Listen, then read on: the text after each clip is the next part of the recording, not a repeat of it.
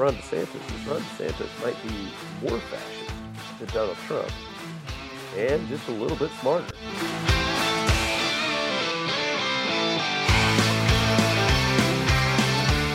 It's not necessarily, we're going to have a civil war here soon, but I'm just saying, if you look at that statistic there, it shows just because the Civil War is over doesn't mean that animosity just goes away, or you automatically were like, yeah, we were wrong. Hey, I'm so sorry. Yeah, we were wrong.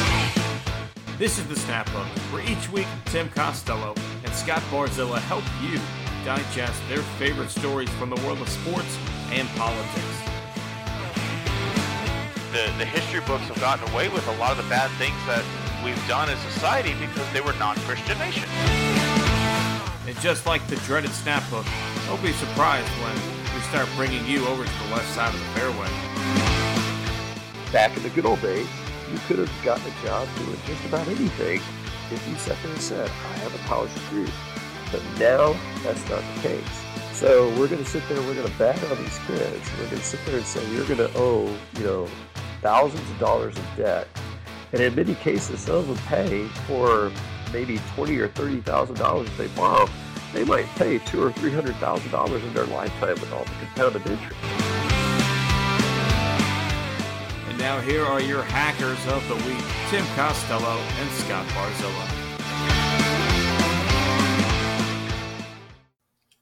Welcome back into the Snap Hook podcast. Tim Costello, Scott Barzilla coming in hot as we're recording this late on a Tuesday night, getting ready for a nice hump day treat for our listeners here. Speaking of hot, I don't know how the weather is up there in your neck of the woods, but, I think we've had 45 days since we've had significant rain down here in Houston, and temperatures over 100 every day. But global warming doesn't exist, obviously, right? No, absolutely not, right? But it's toasty up here, Scott. I don't know how many days it's been without rain. It feels like a lot. It's like 108 degrees every evening, and I'm not exaggerating. It's like legitimately 108. Thank God I have a pool, number one. Thank God I work from home most days, so I don't even have to go outside and deal with it. But yeah, it's awful. And as a first-time homeowner who doesn't have a great lawn to begin with, I kind of circled that as a priority when I bought the home of I'm really going to turn this lawn around. And, between my neighbor's giant tree that creates a lot of shade and heat like this, I'm fighting an uphill battle here, Scott. We were having a team meeting today, and so we do this once a week. And for about 5 minutes, the wind picked up, and we actually had what looked kind of like a thunderstorm for 5 minutes. And that meeting was interrupted, and everybody was running to the window. Oh my God, what's going on? It's raining. Yeah, I know what you mean. We've had a sprinkler system, that's been off and on, that broke a couple of times during our freezes and is now finally working again. And so that's probably the only thing keeping our lawn going these days. So, I try and respect nature and conservation. And when we're 108 degrees, I try not to overwater, but I don't have a sprinkler system, Scott. And I have made a couple mistakes that I think every first-time homeowner makes. I have overflowed the pool twice so far when I'm adding water. I thought it'd be a good idea to turn the sprinkler on before Haley and I went to the hospital to give birth, and then forgot that I did that, and then left the sprinkler on for 3 straight days while we were in the hospital. Only to my father-in-law to come grab some stuff for us and be like, hey, did you mean to have the sprinkler on? Or you guys have a timer or something? Oh, no. The kicker being I came home and grabbed some items, but because I came in through the back door where we have an alley, I did not notice the sprinkler was on. So that was a fun one. And then last night I let it run for 3 hours. So even though I'd like to consider myself a conservationist, I'm also extremely absent-minded, and have let it run a couple times. So you've got one of those King of the Hill type alleys, right, in the in that neck of Yeah, the woods. and to be honest with you, I always wanted one. Like after watching King of the Hill growing up and like living in Houston, that wasn't really a thing, at least in the Clear Lake area. But up here, they are a thing. And I would always see alleys, and I was like, man, I really want to have a house with an alley. I think it makes the front of the house look a lot nicer when you don't have the garage there. But yeah, I've got the old King of the Hill style. Very, really like very much like if people didn't have fences in their backyard, it would look exactly like what you're looking at in Arlen, Texas. Yeah, my sister, she used to live in Rockwall, and they had a house with one of those alleys. So it actually doesn't surprise me that y'all got that going up here. And I don't know if you heard, but Dale Gribble passed away. I did hear that. Very sad because they just restarted the show on Hulu again, and they like he had recorded the first 4 episodes, so they're trying to decide do they recast the part or do they, have him die in the show. So I'll be intrigued to see how they handle that one. Well, and not only does Dale Gribble die, but also Rusty Shackelford.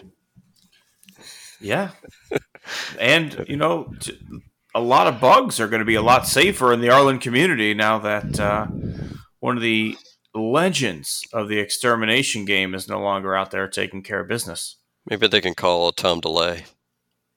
Maybe they can. Maybe they can call Chuck Mangione to come. The way they used Chuck Mangione in that show was absolutely fantastic. I mean, that show still holds up to me. Like, there's a lot of shows from that time period that you watch them now, and it's just not.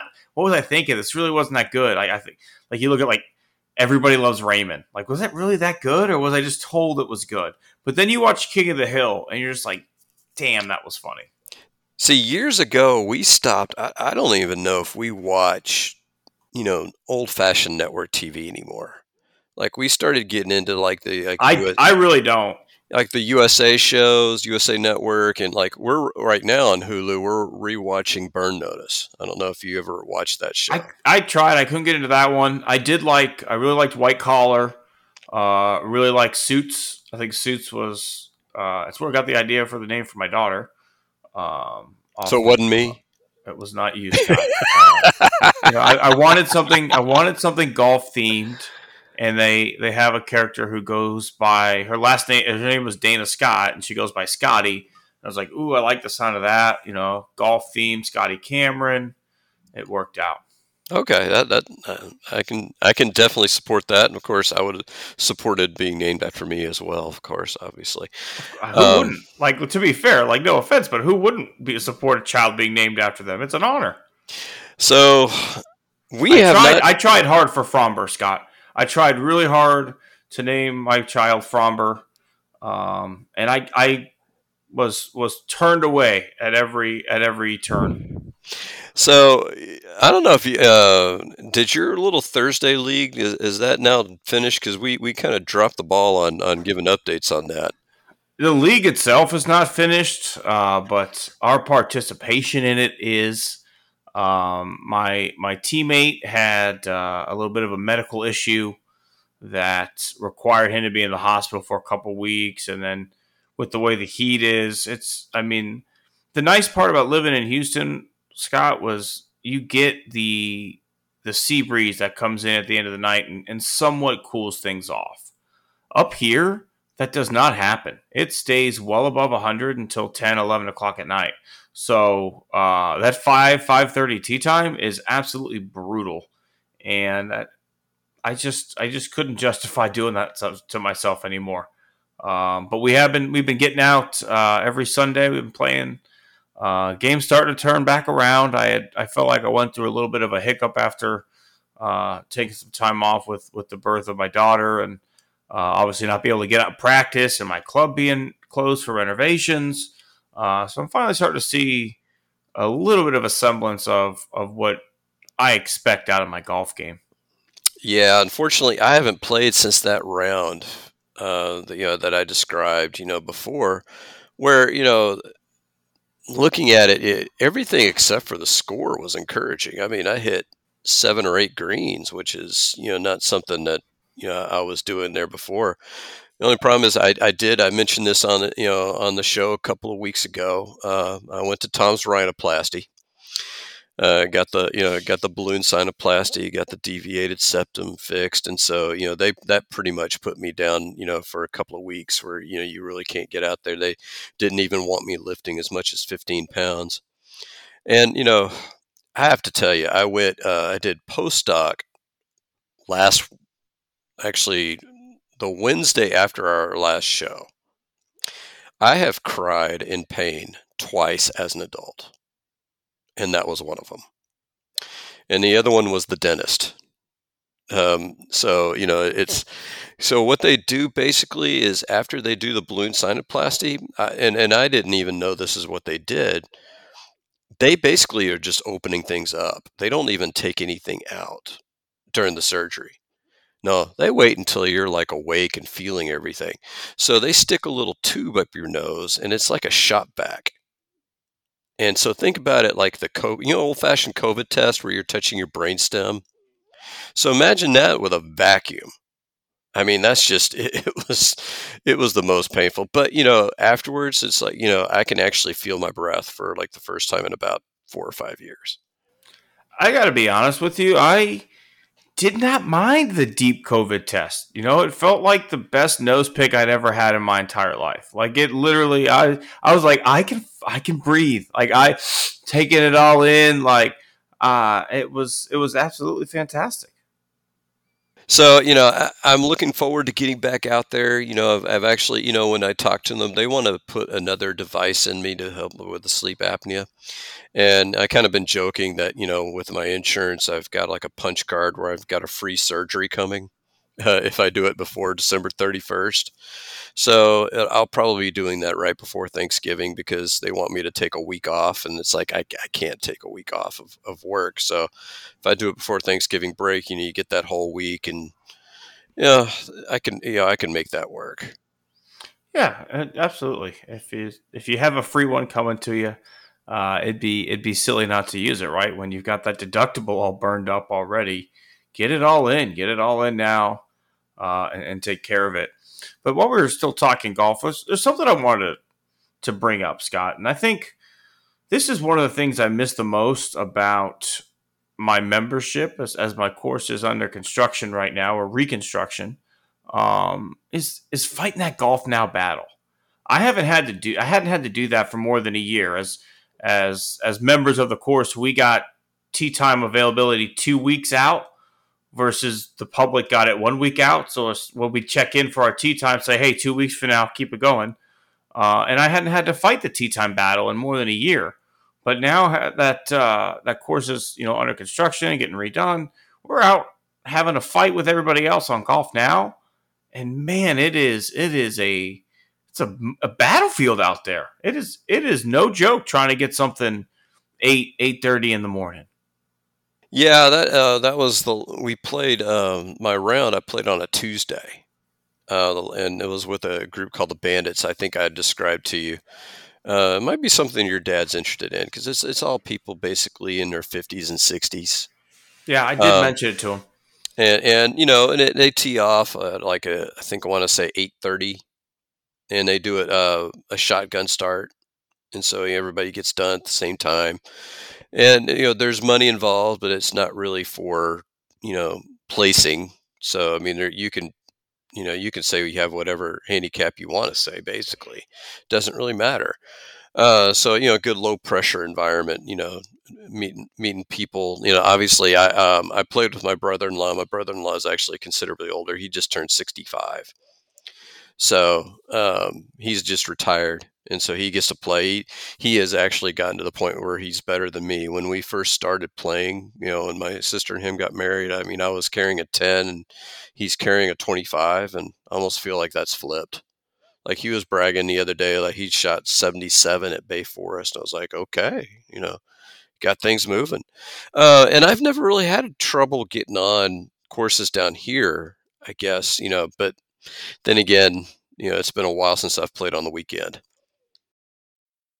Yeah, it's that weekend tee time that hurts. Man, Altuve just booted one there to get out of an inning. But it's, we like to play on Sundays. My group does. So it's tough. When you can play on the week, obviously that's the benefit of being retired. And man, that's the dream one day, is just being able to go out and play golf every single day during the week when no one else is out there. But yeah, trying to fight that Sunday morning crowd is rough. And I'm looking forward to football season because, the last couple of years with the Texans, especially being garbage, number one, I don't watch the full game. I watch Red Zone only because I don't want to get mad. I don't want to sit there and get pissed off on a Sunday and ruin my day. So if we get the Red Zone, I can watch it. But when you're sitting there for an hour and a half, you're like, man, I haven't seen the Texans in a while. I guess we haven't been in the Red Zone much today. And you look at the score, it's 28-0. You say, oh, no, we haven't. But, those Sunday tee times up here eventually will open up more as the Cowgirls get their season rolling, because we noticed last year about 11:30 every day that course cleared. But, it's tough, man. We got to wake up right early. The tee times release for the course have been playing at 8 a.m. on Wednesdays. And so, it's literally like buying concert tickets, Scott. Like, if you don't click and pay immediately on Golf Now, it is, like trying to deal with freaking Ticketmaster. My favorite course, I think they've shut down my favorite course that I used to play when I was at TCU in Fort Worth. What was it? Zebos. Maybe a different name now, but I definitely don't. I don't think the course exists, honestly. So there's a place over off when you go up 30 called New Orleans Nights. I don't know if it was a strip club. And so I remember, there was a few different times, and Zebos is this course. It's like there's no OB, there's water, but not a whole lot of it. They nary a bunker on the course. I mean, it's like back then you're paying like $10 to play. There were a couple of times where I kind of, maybe hooked it off the tee. And so I'm having to hit it over New Orleans Nights to get to the hole. And there was one time I did it. I hit it over. I got a blind shot. And that's back in the days when I could hit the ball as high as I wanted to hit it. Hit it to 3 feet, from the cup, for the tap-in birdie. I mean, it was, over the strip club, which, how many people can honestly say that, hey, I hit it over the strip club for a birdie? There can't be that many. Speaking of over the strip club, where would you compare that shot to, say, a tin cup off the porta shitter onto the green? Both useful, needed shots, as we, in the course of the round. Tin cup had to get a little momentum going, and he banked one off the porta shitter. Scott hooked one the way left, went over the strip club. Who's to say it was the better shot? Actually, we were going to dive into sports movies, but I don't even think that was the most impressive shot in that movie. I mean, to me, the guy beat a pretty damn good golfer with garden equipment. That was, yeah.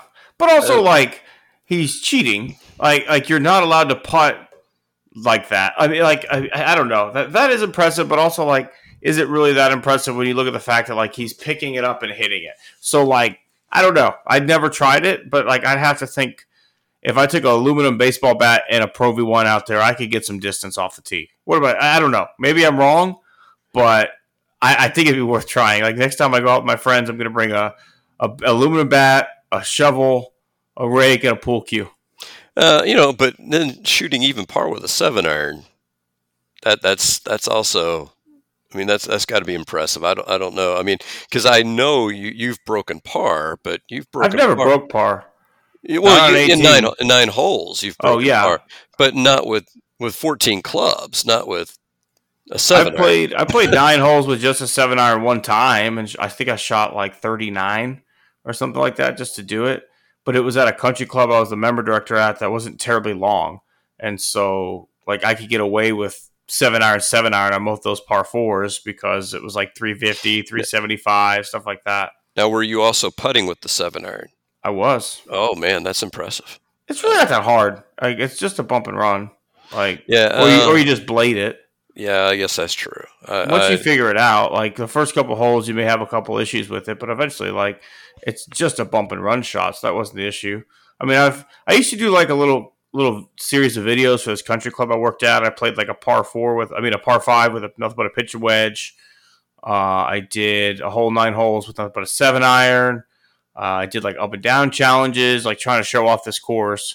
And then like the head pro came in and was like, we're not going to do this. It makes us look unprofessional. Okay, so I got 2 questions here for you. We'll open it up here with our movie edition of the program. Because we've mentioned these movies before, but we really haven't, ranked them. So first, you're going to rank your golfing movies. So the only ones I'm really familiar with that are really out there, you've got your 2 Caddyshacks. You've got your Legend of Bagger Vance, and of course you've got Tin Cup. So that's going to be the first question. And then the second question... There's some more good ones outside of that. And then Dead Solid Perfect is one I've seen. But I'm going to let you, number one, rank order those movies. And what about the greatest game ever played? The one with Shia LaBeouf? Oh, he's Francis Ouimet? That's a pretty good movie. I haven't seen that one, but I'm going to let you also pick, if you had to be the star of any of those films, like which one would you most like to be? So ranking order, and then which of the stars would you like to be? Well, I think let's start from the bottom. Obviously, I think anyone who's ever seen a movie or played golf would put Caddyshack 2 as the worst golf movie ever made. It's not good. I still remember when my mom came home from Sam's one day with Caddyshack. I had just seen Caddyshack for the first time. She's like, "Oh, I found Caddyshack 2." I was so excited. And then I watched it, and it was just like, what the fuck was that, man? Like, that was one of the worst sequels I've ever seen. After that, I'd put The Greatest Game Ever Played with Shia LaBeouf there playing Francis Ouimet. Fantastic movie, really is. But when you look at those other 3, there is a little bit of separation there. But I still remember watching that movie a lot. It features Harry Vardon, Francis Ouimet. There's some good acting in it, and it's pretty well done. So I enjoyed that one. And here's where it gets tough. And I think I don't want to be that guy and move Bagger Vance higher than it should be. It's 3. But it needs to be 3 with an asterisk, because I was just talking to my wife about that movie, because it's a fantastic film. It is a absolutely fantastic movie. I think Will Smith gives an unbelievable performance. I think Matt Damon is fantastic in that movie. And I think it's a great movie that, honestly, I'm due for a rewatch on it because I haven't seen it in a while. And then I got to go Tin Cup 2 solely because Caddyshack is so quotable on the golf course. I think there's so many one-liners in the movie Caddyshack. We're forgetting Happy Gilmore. That's another one that needs to be in this conversation as well. You're right. I think Happy Gilmore for me probably goes at 4, and you bump down Greatest Game Ever Played. I'd still put Bagger Vance a little bit above that. Happy Gilmore's great. It's hilarious. It's a heartfelt movie. My list would go Caddyshack, Tin Cup, Bagger Vance, Happy Gilmore, Greatest Game Ever Played, and Caddyshack 2.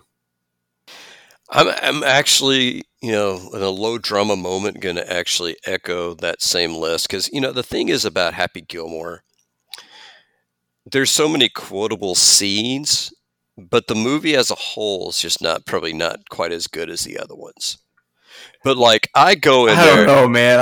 When I'm on the course, though, like, the scene with Bob Barker is just pure comedy gold. Bob Barker stuff is great. But I sit there when I'm on the course and I nail a long putt, I pull the full-on Shooter McGavin. I start to choke on that, baby. It's just, it's hilarious. That guy's like one of the best villains ever, because he's just so over the top. One of the best stories my brother's ever told me is he had me in stitches when he says this. So he goes and he plays at the Pebble Beach compound with some of his work people that he takes out there. And you have to get a caddy to play these courses. And so he's got the caddy, and he's on a par 5, and the caddy's telling him to lay up. There's no way he can get it there. And he goes, Mr. Gilmore hit on that green no less than a half hour ago. And the guy just stares at him, didn't give him a chuckle or a laugh. And I'm cracking up, and I think that's the funniest thing my brother's ever said. And this caddy had nothing for him. But yeah, I think there's some quotable ones in Happy Gilmore. I think the Bob Barker stuff is fantastic. I think some of the shooter stuff where he's sitting there talking to Doug, where he's like, I got HA on one cheek and then PPY right there on the next. You tell me how I'm supposed to putt with that going on, Doug. That kind of stuff is always classic. But Caddyshack's a better on-course quote. You will get me in stitches much quicker with a well-placed Caddyshack quote than you will with a Happy Gilmore. That being said, my brother and I pretty much always have a tradition. If one of us makes a par on the first hole, and it's never on purpose, it always happens like this, the other person will say, "Nice par, David," and then the other brother goes, "I'll take 18 of them," and then the first one goes again, "Do it and I'll own you." So I mean, that just has to happen. Like, you got to give them the tin cup start. Oh, yeah. And so, the thing is, when you mention the Caddyshacks, to me, the person who makes Caddyshack versus the second one is Ted Knight. Rodney Dangerfield. Well, Rodney Dangerfield, but the thing is, Ted Knight plays the perfect stick up the ass. I mean, Robert Stack is just, he's just kind of there. And you can't. And Chevy Chase is terrible. Chevy Chase is absolutely terrible. Oh, he sold it. He just sold out for that last one. I mean, it was just horrible. But yeah, it has so many quotable scenes, like Bill Murray just sitting there, Cinderella boy, former greenskeeper, about to be Masters champion. He's 270 out. He's got a 5-iron. It's in the hole. It's in the hole. But the best part is, too, if you listen to him describe the distances that he is away from the hole, he's not advancing very far with those. Oh, no. He's like getting 100, 110 yards out of his 5-iron, right? And he's like, "Oh, he got all of that one." And he's like, "He's 300 yards out here." Just like, what? I thought you got all of that one. It's pretty great. I love it. He's sitting there talking about how he was, caddying for the Dalai Lama. Big hit of the llama. Big llama. Well, actually, if the guy at Pebble Beach, and this is what I, tell your brother, if the caddy at Pebble Beach will mark his putt with a Ritz cracker, give that guy a 20. I mean, that guy does an extra 20 for the tip, and then pick it up and eat it, and then pick it up and take a bite of the cracker. Or I think you got to go around pocketing quarters. I think that's my move. Like, if I go to one of those fancy clubs and I'm a caddy, I start pocketing quarters, Happy Gilmore style. I think that's the way you got to do it, because everybody gets a good chuckle, and you up your tips for the day, because now you get an extra couple bucks and loose change.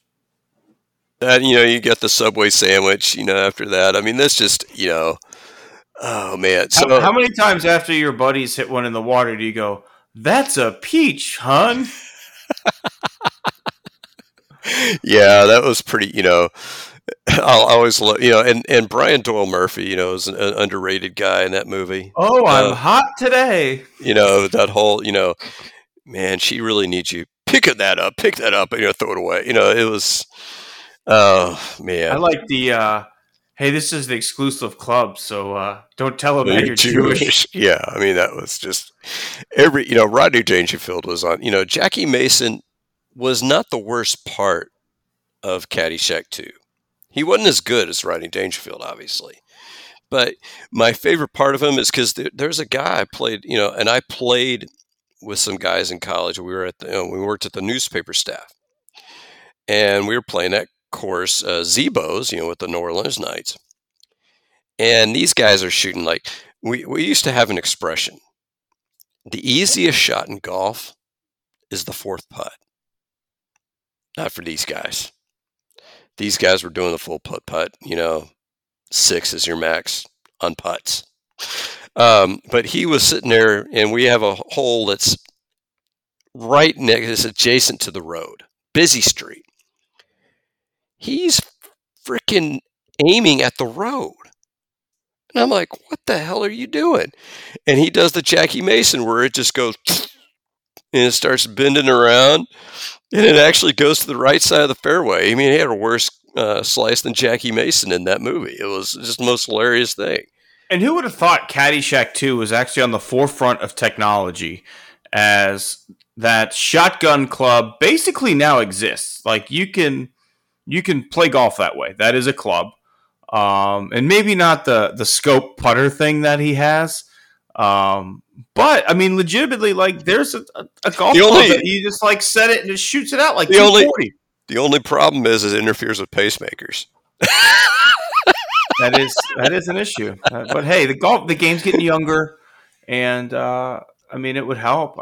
How many strokes around do you think that would save you if you had the old radar putter or whatever that thing was? Well, with the way I played last time, I'd probably shoot 80-81 versus 92. I mean, it was, I tell you, that was a rough round putting. But so you got to be one of the heroes of one of those 6 films. Who you taking? Okay, so let's clarify a few things then first. Who was the hero of Caddyshack? I'm going to let you go either, Chevy Chase or the young kid. Danny Noonan. Okay. So, I mean, Danny wins a shit ton of money, but the course blows up. Not his fault. I don't know. Is it wrong to say Happy Gilmore? Like, he's a budding up-and-coming star on the PGA Tour. He gets a hot-ass girlfriend with the communications director of the PGA Tour. Gets grandma's house back. I don't know. Because at the end of the day, like, Tin Cup, like, he's still living in his trailer. Like, the movie ends with him back in the trailer. Like, Happy won a house. Yeah, but Tin Cup did pay off the stripper. He didn't pay her off, and he became business partners with her. Well, he became business partners, but the thing is, the prize money from the U.S. Open was enough for her to pay. It was enough to pay her off, and he presumably is now. He's in the next year. Yeah, he's in next year plus and the Masters. That he could since he probably goes the bland route too, right? Like the guy who had the hole-in-one at the PGA Championship, where he gets a couple sponsors exemptions. I don't know. I still think. Well, the thing is about these movies, though, and I didn't see The Greatest Game Ever Played, so I didn't see that movie. But every one of the other ones, maybe not Caddyshack 2. Now that I'm thinking about it, but the other ones, the star gets the girl. Correct. So it really comes down to which girl do you like the most? So God, that's hard. Right? Am I wrong? Because like in every movie, whoever you deem as the star, right? They win the tournament or the round or whatever and get either a lot of money or B, an exemption to other tournaments to where you can get money, like in Tin Cup's case, and you get the girl. So either the girl is, I don't know, the little Irish girl from Caddyshack with Danny Noonan. Well, or you could go with Judge Schmel's niece. But that's Chevy Chase who gets Lacey Underall. Well, but Danny Noonan also gets her. But not in the end. Not in the end. Right. Yeah. And then if you want to be Chevy Chase, then you have to look at the fact that your golf game's destroyed in Caddyshack 2 and you're a mental midget playing indoor rounds, acting like a fool in a country club you're once the boss at. So I throw Chevy out of there. I didn't really like that little Irish girl very much, so let's throw Danny Noonan out. Rene Russo was wonderful in the movie, but I don't know, man. Costner went to UH in the film. He's a Cougar. It's a tough one to pass up, but I still think it's Happy. I still think you got to go Happy Gilmore. Well, I might. Grandpa built that house with his bare hands. Yeah, that's true. I might go Matt Damon That's Just a good one simply, too. just That's a simply good because, one. because I She don't was know. hot. I don't know if The girl in that movie was hot. Charlize Theron. I don't know. Do you know? Oh, How, is Charlize Theron was the one in that yeah, movie? yeah. Oh yeah. See, now, do you know how she was discovered? I don't. This is a great story. She was discovered because she was having an absolute fit, like just an angry fit in a bank. Like she's like, somebody pissed her off. She's yelling obscenities and all this, that, and the other. And she got discovered that way. I mean, I yell at people all the time. Why am I not famous? well, it's kind of almost the second best story is, I don't know if you knew how Pamela Anderson was discovered. Wasn't she like? No, she posed nude after the boob job. No, I don't know how. She was at a Canadian Football League game, and they showed her on the Jumbotron. She was part of Okay. the audience, and then everybody was like, "Oh my god!" And she's, so this is She's like, hot. yeah, pre-surgery and all that kind of, stuff. But She was hot before the boob job when she was on Home Improvement. so yeah, so I might go Matt Damon. It's a good choice. Just because, and that's a really good film. I'm with you. I haven't seen that in quite a while. I think it's worth a rewatch, Scott. I was sitting here thinking before we started the show, it might be time to rewatch Legend of Bagger Vance, and I'm more sold on it now than I was before the show. I think now remembering that it's Charlize Theron, a real young Charlize Theron in that movie, it's definitely time for a rewatch. Well, the other part of it too was the guys that play the ancillary characters. The guy, Walter Hagen, the guy who played Walter Hagen's a good actor. He is D-Day from Animal House. I don't know if you go back there. We just watched My Cousin Vinny again. So I mean, he's the sheriff. He's a sheriff in that one. But the guy who played Bobby Jones was in a show called The 4400, which is a USA show that we watched back in the day. There's another good movie called Bobby Jones' Stroke of Genius, by the way. That's the one you should check out. And he was an underrated. I mean, the interplay between those three guys, because Bobby Jones is just the perfect gentleman. Walter Hagen is obviously not. But just watching that interplay between all those three, and they end up winding up in a tie at the end. I mean, you just can't. Spoiler alert for the viewers or listeners. Yeah, that's true. That's true. 25-year-old movie, Scott. They might not have had a chance to see it. I told you about the time we went. A friend of mine, as my roommate and I, we was living with at the time. We watched Titanic, and we were just like, "How are they going to do the sinking of the ship? I mean, how are they going to CGI this thing?" And the person behind us said, "You gave away the ending." It's like, dumbass, Titanic. I mean, come on, where are we at here? But yeah, Graven just got a gift, Scott. Kendall Graven just got a pitch that was a good 2 inches off the plate. Oh, I'm probably behind. I got 2 outs. There's 2 outs. That was the second out. So I'm 2-1 count, 2 outs. So I don't know if I'm ahead or behind. You're ahead. It's all good. But speaking of Graveman and the Astros, we talked last week. Where was our panic meter at? I had mine maybe a little bit high, and then, man, Astros had a huge opportunity with the Rangers losing. I think they're at 5 or 6 in a row. You had the Mariners coming to town, and that went about as poorly as it could. All sources say there was a players only closed door meeting, and. Where are you at, Scott? Because we were high on John Singleton. He's done nothing since that game, although he had a double tonight. Graveman hasn't been the same reliever he was last time he was here, or maybe he was. He kind of was a little shaky towards the end of his tenure. And you look at what Christian Javier has been doing lately. It hasn't been great. He's trying to tinker with breaking pitches and off-speed stuff because his fastball's not there. Stanek hasn't been the same guy out of the bullpen. There's a lot of cause for concern, but at the same time, the Astros win last night. The Rangers lose. They're a game and a half back from first place. where are you at with this team right now, Scott?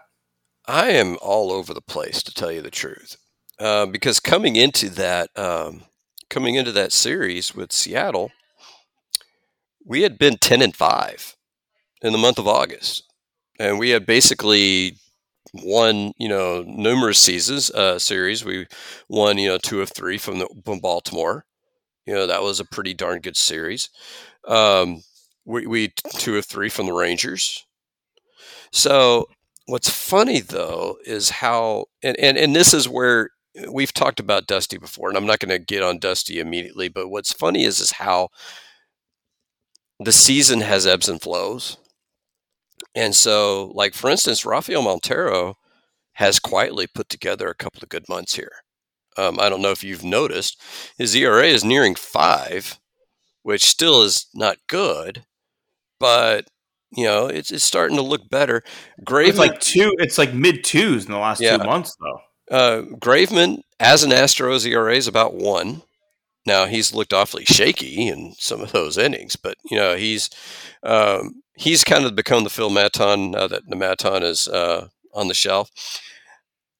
The 2 things I heard today is the thing that kind of bothered me. Now, did you hear the report about why Jordan is not in the lineup tonight? I heard he hit his hand in a door at home, is what I saw. Yes. I don't know if that's the truth. Jammed a finger in the door. I've done that, and it fucking hurts. I shot my finger on the fridge the other day, trying to be quiet because the baby was sleeping. And I got to be honest with you, I couldn't tee it up the next day, Scott. It was still throbbing. Well, it's not that I doubt the injury. It's just, when you look at all the things that have happened this year, Altuve getting hit in the World Baseball Classic, misses 2 months, has an oblique injury where, Dusty says, it'll be about a day or 2, and ends up being about a month.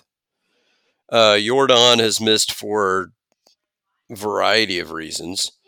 Your best player consistently misses virtually the entire Mariners series because he's sick. It's just, and he was trying to play the final game, and Dusty told him, "No, we need you down the stretch." And it's just one of those things. I mean, like the other news I heard today was that Abreu's back has been bothering him all year. And I don't know if that's one of those like, well, here's why he sucked this year, or if it really has bothered him, and if it, and that gives you some bit of hope, because you hope, like, okay, maybe he gets right and becomes the Abreu of old. But also goes to point back to not having a GM this offseason who maybe would have done a little bit more due diligence on a health check on a player of that age to make sure that his body was ready for a season. Or say Michael Brantley, or, any of those kind of deals. But see... But hey, he's close. Brantley's close. The myth of Brantley. Yeah. What I feel is that I feel like I think we'll get to the playoffs. Once we get to the playoffs, anything can happen. But I think 2 or 3 things are kind of working against us. I think number 1, we've talked about some of the Dusty moves and about the fact that, to me, Yainer Diaz is your Rookie of the Year if he's your everyday catcher. Right now it's going to be Gunnar Henderson, I think. But if Yainer Diaz is playing 5 days a week, tell me who else is a better rookie in the American League this year. But there's also, the lack of GM, like you mentioned, where we're making some bad signings. But the other thing is just some incredibly bad luck. And it kind of makes me have that feeling of maybe this is not our season. And I don't think it's anything. And this is where the funny thing where the players only meeting comes in. I don't think it's that these guys don't care. I don't think it's that they're not focused, or there's a lack of effort or anything, stupid like that. I think flat out the problem is that you've got 3 young pitchers who are probably nearing their innings limit on the season. You don't have a whole lot of depth behind that. Framber hasn't been Framber in about a month, with the exception of that no-hitter. So you tell me, you're going to run out in a playoff series. I've got you JV in game 1.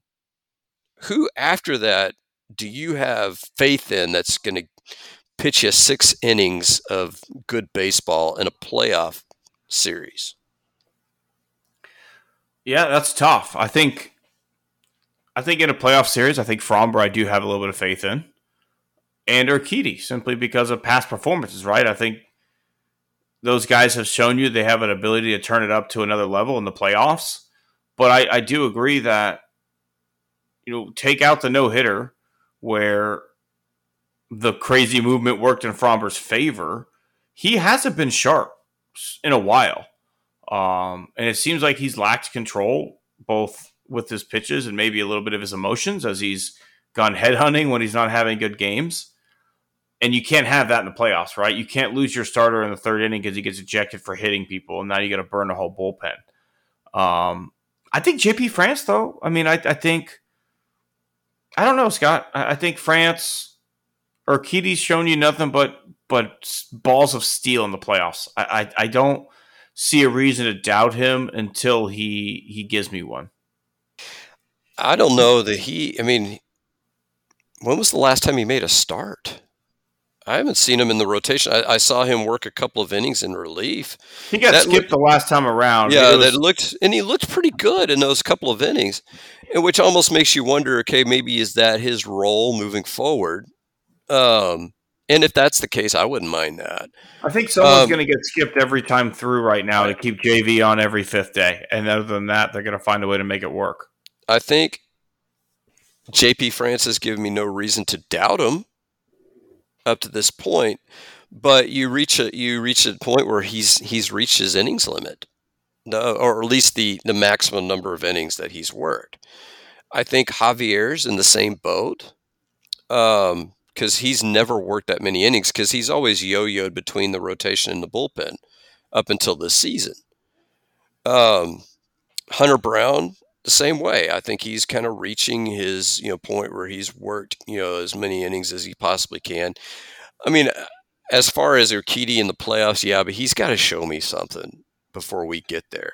I don't know. I mean, he only pitched in one game in the run last year, and it was 3 innings of shutout baseball. He reminds me, and I don't know if you remember this, like Greinke in that 2021 playoff run, where he had been shut down, I think, in September.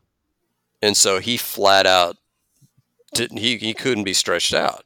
So he went up, and I think in one of the games against the Braves, he pitched 3 scoreless innings, but that was all he had. Yeah, it's kind of like Syndergaard last year with the Phillies, where like he was going to give you 2 or 3 innings as not a starter, but more of that opener role, right? Yeah, and I think Urquidy could do that. But I don't know if that's the direction you want to go in the playoffs. And so if you could get the Fromber of old, and you could have, and JV can be JV, you get 2 starters, you can go through a 5-game series, and you can make that work. But when you start to get into say the ALCS, I think that might be where things kind of run their course, because most teams now are using 4 starters. You name me 4 guys you're really confident in right now. Yeah, if Javier could get it figured out, it would make things a lot easier, because he was that guy everybody was counting on this year to be a Cy Young candidate, take that big step forward and help anchor this rotation with Fromber. And unfortunately, that just has not been the case. And the Astros have had to kind of slug their way to some wins here lately at times, and I don't think that that's not an option in the playoffs, especially when you look at, who we could be facing. They can slug, we can slug, and maybe that's what the series ends up being. But I think everything we've seen in the playoffs in the last 5 years and all these runs that we had is things tighten up. Whether it's a change in the baseball or whatever you want to see, when the playoffs come around, you don't get these high-scoring games as much. It's better pitching. They are tighter games, and everything matters. And we need to find, and I say we, I'm an Astros fan, I live or die with this team. We need to find that, as you said, who's behind Justin Verlander, because we've got a month to figure it out. The offense is fine. It could be spread out some of these runs better, sure. But when you put your best 9 out there against our best 9, I feel confident with our offense. Well, the the things that I've noticed, and if you compare this team with teams in the past, I think the big thing is the Astros play what I like to call bully ball, where if they get up on you early, they're going to bury you. I mean, they're going to score 7, 8, 9, 10, 12, 15 runs. And they can do that as good as any team in baseball. And if you look at their records over the last several years in blowout games, which you can go to Baseball Reference and they'll have it, their records in blowouts is just tremendous. But if you look at why this team loses, and if you track it from 2018, because 17 was kind of a different year, I think, in a lot of, because we were first in runs scored in baseball. But if you look at 2018, I don't know if you track this, we surrendered the fewest number of runs since the adoption of the DH in 2018. Yeah, So, we lose a lot of games. We lose a lot of games 2-0, 3-1. But that's been different this year in that we've lost some games 8-7 and 9-8, and that's something we never used to do. I mean, we would get shut out maybe almost seemingly once a week or once every other week, but we've only been shut out 5 times this year. I don't know if you knew that. We were shut out 11 times last year. So, season's not over, but we're on pace to only have like maybe 7 or 8 shutouts. So we're actually better at avoiding the shutout. And I think a lot of that is just the lineup is deeper. There are guys, obviously like Chas McCormick, who went from solid to all-star level, in a year. You had Yainer Diaz, who seemingly just gets a hit every game. I'd love to see him draw some more walks, but that's going to be what it's going to be. And when you can have your 8th hitter of your lineup be Jeremy Pena, I'm sorry, there's a lot of teams that'd love to have Jeremy Pena as your 8th hitter in your lineup.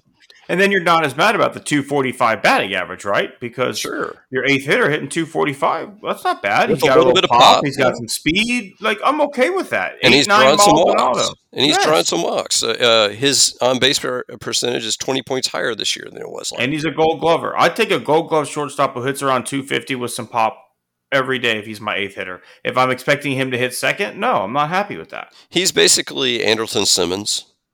If you remember him, particularly when he was coming up with the Braves. Andrelton Simmons was a guy that was like, if you look at defensive runs saved, was like 20, 30 runs a year. I mean, it was ridiculous when he was with the Braves. And he was hit like maybe 260 with a little bit of pop.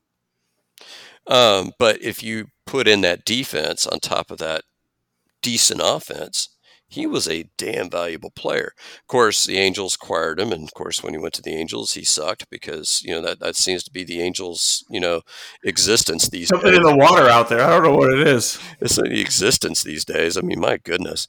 Mike Trout is going to be a Hall of Famer, but the last 3 or 4 years have to be the most disappointing thing for anybody who's an Angels fan or even just a Trout fan. Just this guy can't stay healthy. I mean, it's almost like he's the 21st century Mickey Mantle almost in that regard. Because a lot of people, when they talked about watching Mickey Mantle, especially when he first came up, how fast he was, how great of an athlete he was, just couldn't stay healthy. So that's where I'm at. Oh, looks like we score another one. So for those of y'all who are listening in, you're listening in on a Wednesday morning. The Astros are now up on Tuesday evening. Looking to get JV another win as an Astro. The only active pitcher with 250 or more victories. Does he go in as an Astro, Scott? 2 World Series rings with the club. A lot of, I'd say a majority of his team accolades as a player have been here in Houston, as maybe his personal accolades have been in Detroit. But the run that he put together from 2017 through 2022 and now into 2023 in this Astros uniform, I mean, there's a serious case to be made that this guy, his best years were as an Astro. Oh, I definitely think that's true. The only problem you have is that he spent longer in Detroit. He did have a Cy Young and MVP He did. in Detroit. That's true, but he's got the 2 Cy Youngs here in Houston. I think 13 years in Detroit, a 3.49 ERA, 6 years in Houston, a 2.32 ERA. He won 3 times as many games in Detroit, but his win percentage was a lot higher in Houston. He won 76% of his games in Houston, 62% of his games in Detroit. I think you're going to have to get it better than a 2-1 margin in terms of the years, and so really it's going to depend on, does he finish out his contract? So he finishes out his contract here. He's pitching in 2024 and 2025. The Mets are paying for, more than half of that. Thank you, New York.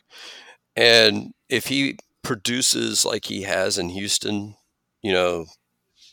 even this year's numbers, if he just, produces at this rate for 2 more years, I don't see how you can keep him out, in terms of as an Astro. Because let's say we win a 3rd ring. My God, what else do you want? I'm with you. I think unless you're a Tigers fan, when you think Verlander, you think Houston Astros. Maybe I'm wrong on that, but I have some family in Detroit, and obviously they're going to think of him as a Tiger always, and that's fine. But other than this, the Tigers have been to the World Series of Verlander. They did not win. And a majority of Verlander's best seasons ended in disappointment in Detroit, where his best seasons in Houston ended in jubilation. So, and then in fact, he became a father here. He gets married as an Astro.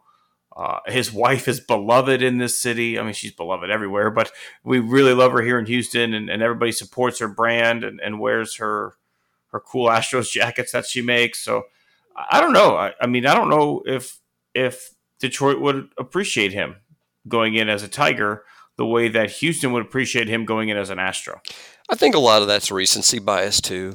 Because, let's say, and you can correct me if I'm wrong. I'm trying to remember, did Nolan Ryan go in as a Ranger? He did, yeah.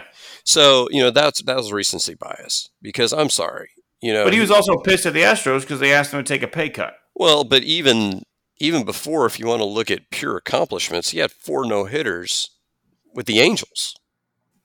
So, I mean, that's, But you got to remember, he's a guy from Texas, right? Right. So you had to think he's going to go in with one of those 2 Texas teams. I mean, if you look at years played with Nolan Ryan, he did 9 years in Houston, 8 years with the Angels, 5 years with the Mets, 5 years with the Rangers. Well, and that was also in the period, if you recall, where players were choosing how they were going in, because that's when Wade Boggs went in as a Devil Ray. And Do you not choose anymore? No. The Hall of Fame. So it's chosen for you. Yes. After Wade Boggs did the whole, I'm going to go in as a Devil Ray, they were like, oh, come on, dude. Didn't he get paid off for that, though? He got paid to go in as a Devil Ray. I'm sure he did, and I'm sure the Hall of Fame's going like, no. Because, even if he had gone in as a Yankee, he'd be like, okay, he played a few years in New York, but going as a Devil Ray was just ridiculous. He was from Tampa. He was a hometown guy. Yeah, but so does the Hall of Fame, that's a fascinating question, because, obviously it's not up to Verlander. So, he could say, hey, I'm an Astro, and they could say, screw you, you're a Tiger. And that's the way it's going to be. So it'll be interesting to see how that transpires, because I'm with you, though. I'm thinking nationwide, people are going to see him as an Astro, I think, just because of the team success. If you have to go through being booed on this team, you're an Astro. Like, if everyone boos you because you were part of the 2017 team, you're an Astro. I don't see how you can work around that, because Dodgers fans still like to boo people. So yeah, you're still an Astro in my mind. All right, so I don't know if you managed to watch. You mentioned it in passing. So we had our second preseason game with the Texans. They did lose that one 28-3 to the Miami Dolphins.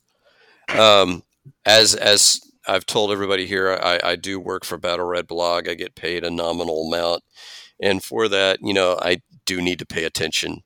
And we do a Hair of the Dog feature where we can kind of, sarcastically talk about what's going on during the game. So it makes it somewhat fun. Are you, and in this game, I think if you're going to look at, the positives and the negatives, the biggest thing is they surrendered more than 200 yards rushing.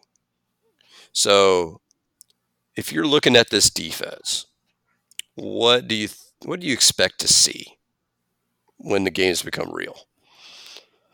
I think I expect to see some more. I don't know. I think the scheme's going to be a little bit more tough to just tell. It's not going to be so basic, right? More stunts, more stuff like that to try and stop the run game. I think Will Anderson has graded out as the highest graded rookie in this class so far. So I think he's going to move around a little bit more on that line, Scott. Like, I don't think he's just going to sit on hand of the ground right end the whole game. I think they're going to move him around to try and take advantage of some weaknesses. Like, if you look at how Bosa was used in San Francisco, they moved that guy around on the defensive line, and they created some issues across the line. So I think schematically, you're going to see a lot of different looks for the Texans on defense. It's not just going to be the base 4-3 or base 3-4 stuff that you're seeing right now. But the thing with not stopping the run to me in the preseason is effort, right? Like, I don't know. I don't love the idea of not stopping the run in the preseason. Like, I know a lot of these guys may not make the team, and even if they do, they're going to be special teamers. They're not going to be out there in these big moments making tackles. But stopping the run is a culture. You cannot win in the NFL if you don't stop the run, because you'll just never get the ball back. The clock will wind down. You're susceptible to play action all day long. You have to stop the run. You cannot be a good football team without stopping the run. And the Texans haven't stopped the run, I don't know, 5 years, 6 years. I can't remember the last time that the Texans have been a good run defense. Probably since Mike Vrabel left, I think was the last time the Texans were actually like semi-decent at stopping the run. So I'm intrigued to see. But culture-wise, the culture's got to be we stuff the run. I think I don't know if you saw the corner that the Texans signed today. He was one of the starters with Minnesota last year. I think our corners are going to be pretty decent, Scott. So if we can stop the run and play some man coverage, we've got good safeties. I think you're going to be pretty decent corners. Stop the run. And now you're putting teams in 3rd and 8, 3rd and 7, 3rd and 9. Now here comes Will Anderson. Pin back your ears. Let's go. So I don't know if I'm worried about the run as much as just where's the culture of this is the most important thing that we do on defense is stop the run.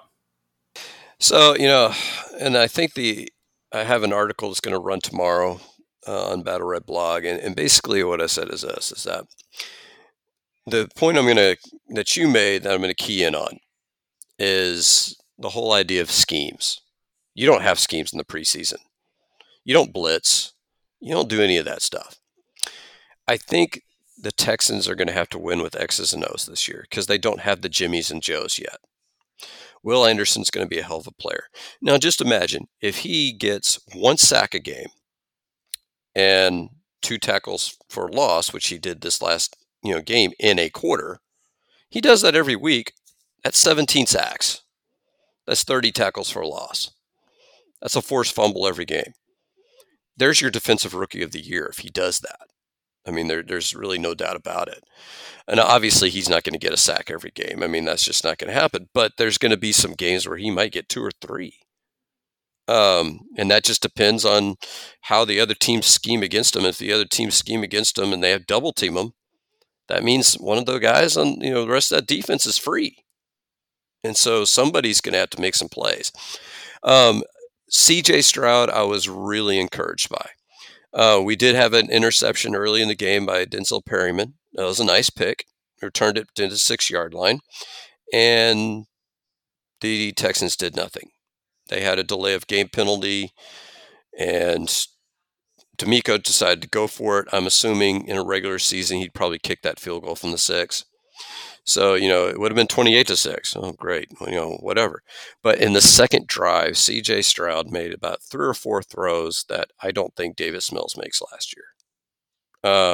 There was one to Robert Woods on the sideline.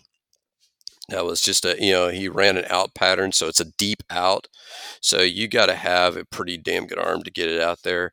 And he put it in the only place Woods could catch it, and the only place that the defender couldn't, because he was pretty tightly covered in that. And then he had another nice throw to Noah Brown for about 14 yards. He had a couple of nice plays to Nico Collins. And then, later on in the game, he had an escape. He had a spin move where he avoids a sack, runs around, throws it right to Noah Brown. And what the story of the game was, Noah Brown, hit him in the worst possible place, hit him in the hands. He drops it. And that team had we had about 5 or 6 drops in that game total. I mean, we rag on Davis Mills. He was 10 for 22, but he probably should have been about 14 or 15 for 22 had guys not dropped balls. So I think the wide receivers, that's going to be, and Tank Dell didn't play. I don't know.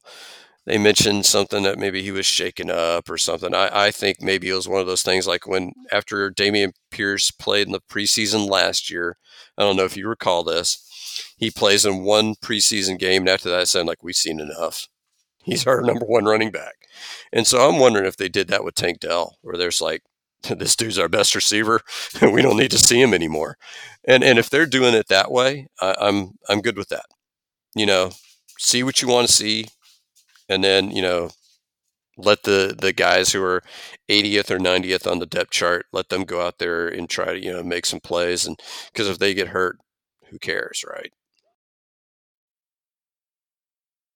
I mean, I don't want to put it that glibly, but yeah, essentially, yeah. I think the third running back spot is something we talked about last week that's still up for grabs.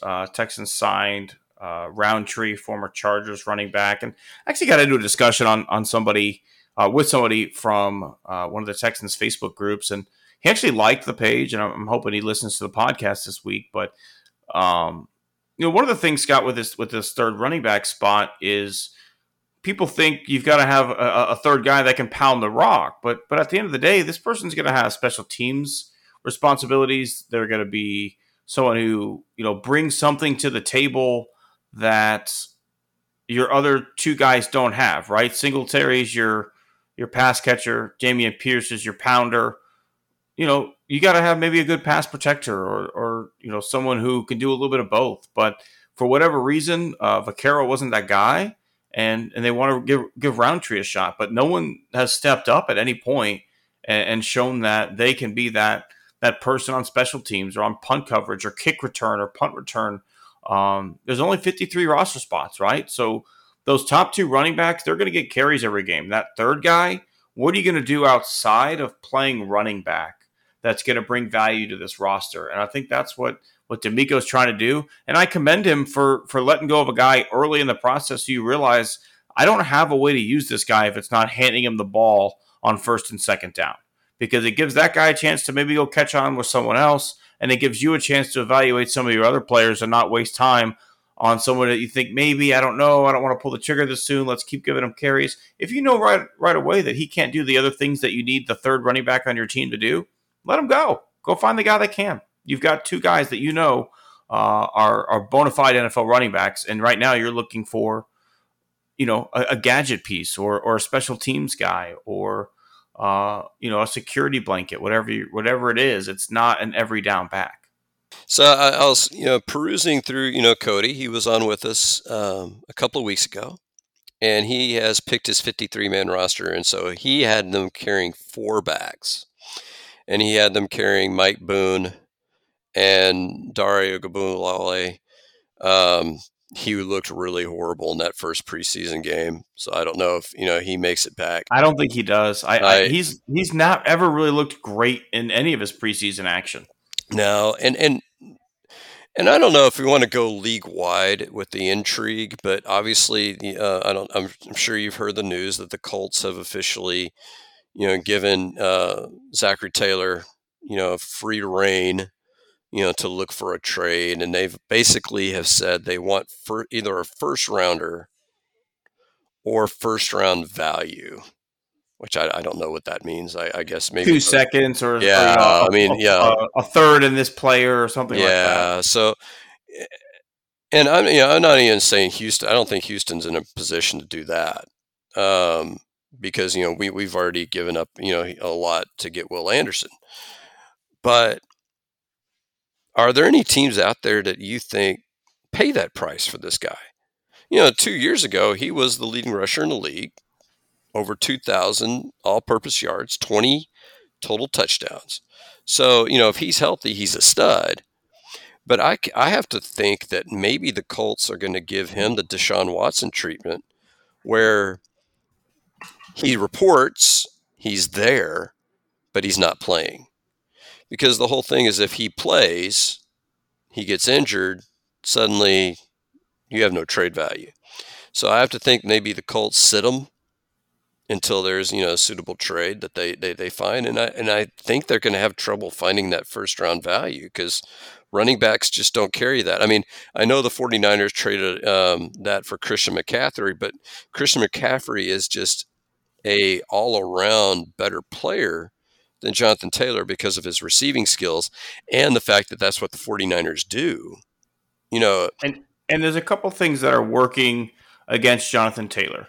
Number one, if you trade for him, he was a second-round pick, which means he does not have that 5th year guaranteed in his contract. This is the last year that he's under contract. So you're trading a first-round pick for a guy who very publicly wants to be taken care of. So at the same time, also, he's going to be a free agent next year. It kind of is like what happened with Le'Veon Bell, where you were like, why would I trade for this guy when I can just wait and he'll become a free agent? So why would I waste my time doing that? So at the end of the day, why would you give up a first round pick and have to pay him if you can do it and just pay him? Because that's the preferred option, right? The only reason you would give up the pick if you thought maybe somebody else was going to go get him and do the same thing, and you want to make sure that you have him. But I'm with you, Scott. In today's NFL, I don't want to say backs are a dime a dozen, because they're not.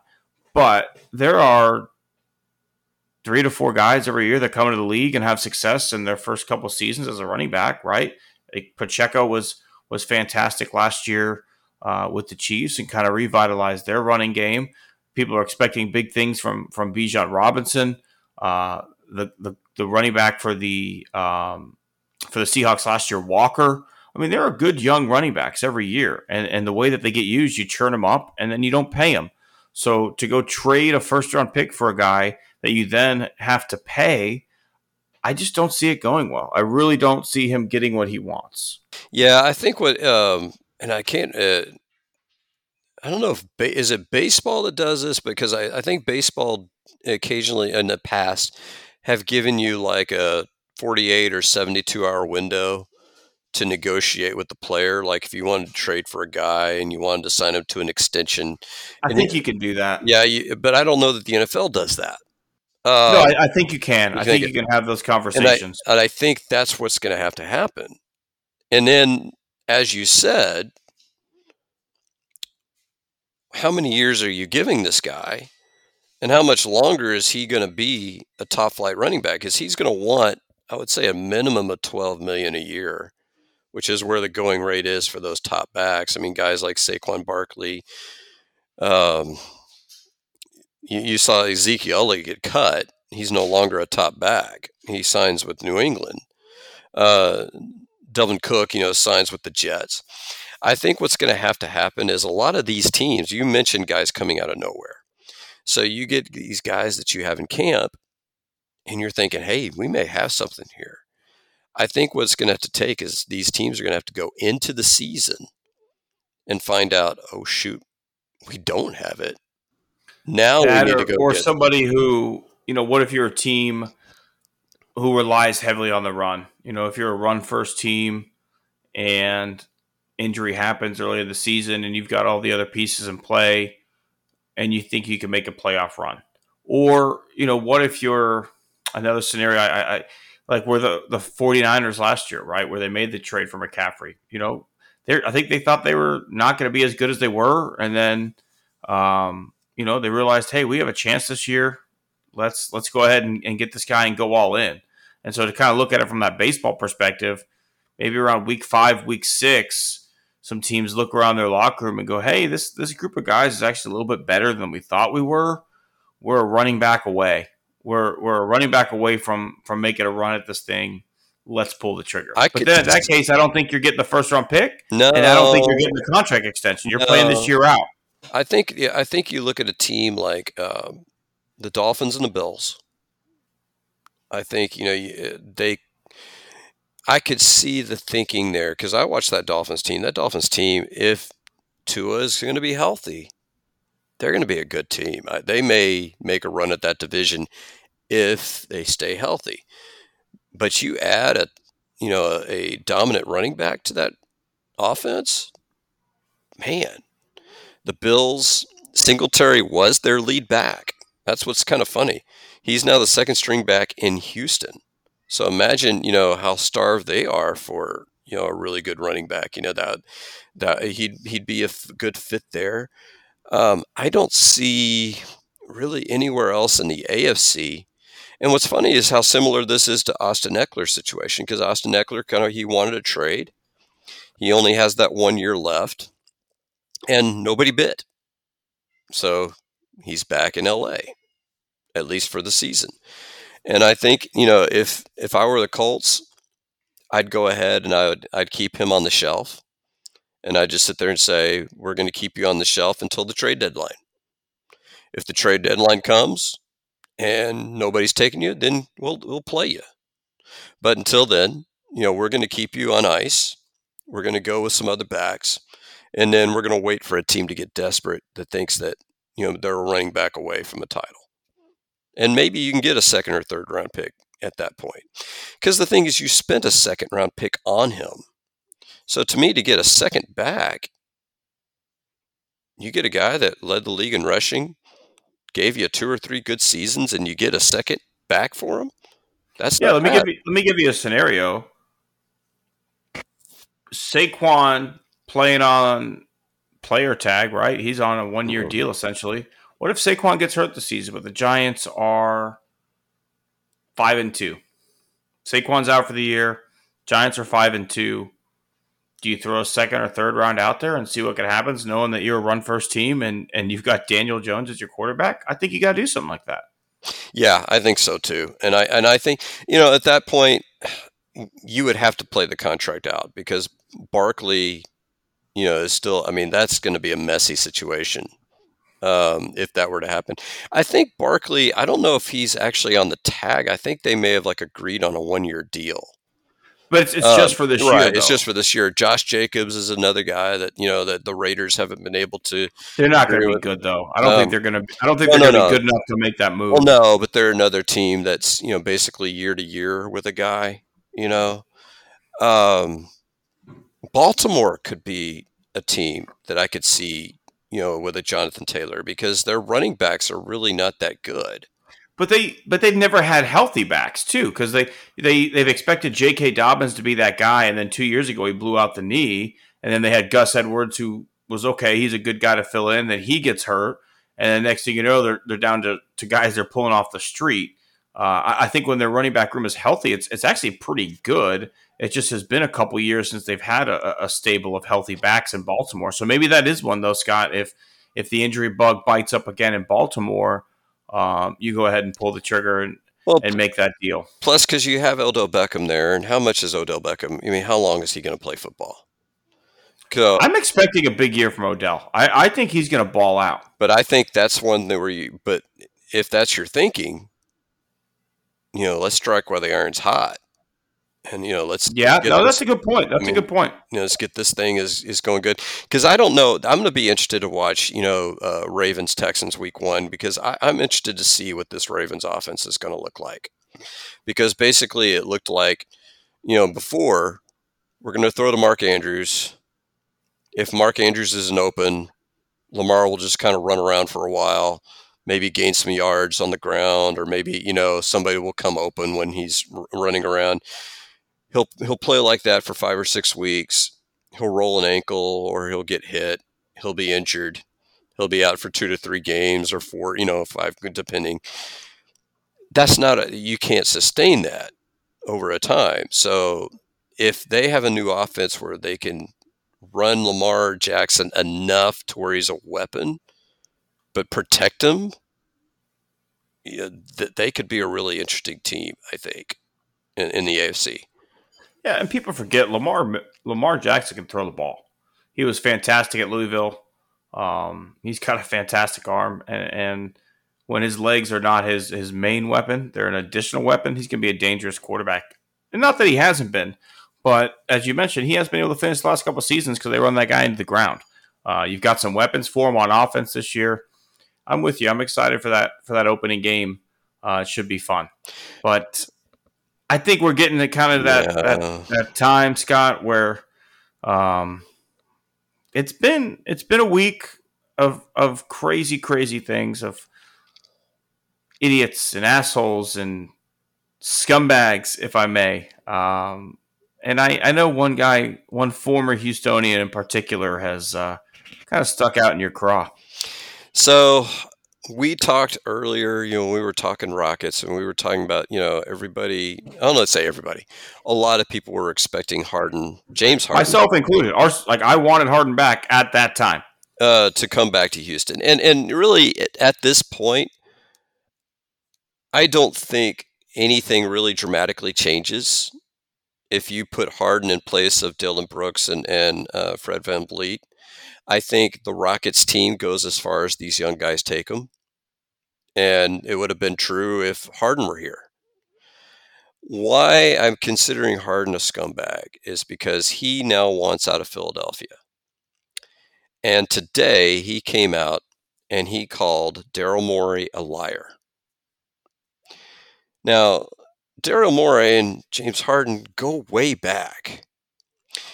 Daryl Morey rescued him from a bad situation in Oklahoma City, paired him with Juwan Howard. James Harden said, no, that's not it. Okay. He goes out there and he gets Chris Paul. 2 years, no, that's not it. He's not the guy. And he goes out and gets Russell Westbrook. No, not it either. So he demands a trade. He forces into a New Jersey. Brooklyn. I keep calling them New Jersey Nets. I'm old. Got to forgive me here. So he gets to Brooklyn. He forces his way out of Brooklyn because, I don't know. I don't know if it was Kevin Durant wasn't healthy enough or Kyrie Irving was Kyrie Irving. I don't know. Goes to Philadelphia. Has the league MVP playing with him. Now, should he have been the league MVP? I don't know. I still think Jokic from Denver is the best player in the league, but, hey, what do I know? So he is now going to be forcing his way out of his fourth organization, and he's basically calling the guy who bent over backwards at every step of the way to give him what he wanted. And he's going to call him a liar. I don't get it. So where does James Harden go from here, Tim? I don't know. It's a tough situation. It really is, because who's going to trade for this guy at this point? The Clippers don't have the assets that the 76ers want back in return. Maybe the Suns. I don't know. We'll see what happens. It's a tough situation because I understand a little bit of where Harden's coming from, because last year Harden signed he opted out of his deal where he could have made more money, took less money so that way PJ Tucker and Dan Wellhouse could go to the 76ers, and he and Daryl Morey had an agreement, under the table handshake agreement, that Harden would be taking care of this offseason if he took less money last offseason. Then through negotiations, his camp felt like Morey was about to F him on that, so they go ahead and opt in and demand the trade. So, number one, I get it. Like, that's business and it sucks, but that's America, right? Like, get it in writing or you didn't exist at the end of the day. Like, if you don't have it in writing, you've got nothing. And if you have it in writing, it's collusion and you're going to get in trouble in the NBA. So, I mean, I get why Harden is upset. I don't think he's going about it in the right way. And it's tough, Scott, because I've been a James Harden fan. Like, I don't think the situation in Oklahoma City was that bad, but he was never going to become the player he was coming off the bench. I think giving him the chance to flourish in Houston is what allowed him to become James Harden. I would have asked out of that Brooklyn situation too. I think Kyrie Irving's a fucking nut job. And as Kevin Durant has gone throughout his career, he's gone from a guy who I thought was pretty cool when he was meeting up with kids at Oklahoma State to play flag football to now I think he's a douchebag. I have nothing, like, I don't think if you saw Kevin Durant in public with your 10-year-old kid and the kid went up to him and said, "Hey, Kevin Durant, you're my favorite player," I think he would tell the kid to fuck off and leave him alone. Like, I literally get that vibe from Kevin Durant. Maybe I'm wrong. I hope I am. But that's the vibe I get. So if you don't want to play with him anymore, okay, I get it. But now you're back with your GM in Philly. You've gotten him to bring in all the players you like. You got PJ Tucker. You got Daniel House. You got a center. I don't know, Scott. Like, it's a weird situation. It's a lose-lose for everybody because Harden completely changed his game to play in Philly. He became a pass-first point guard, led the league in assists, and played an all-pro level. So it's not like his game has suffered. He just became a little bit different player because that's what that team needed. But yeah, he doesn't come off looking good. It's going to cost him $100,000 for those comments that he made as well.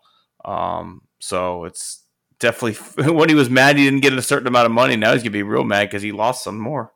I think the whole thing is, for me, is that if I were in his shoes, I'd be a little bit more magnanimous in that recognizing what Daryl Morey has done for him over the years.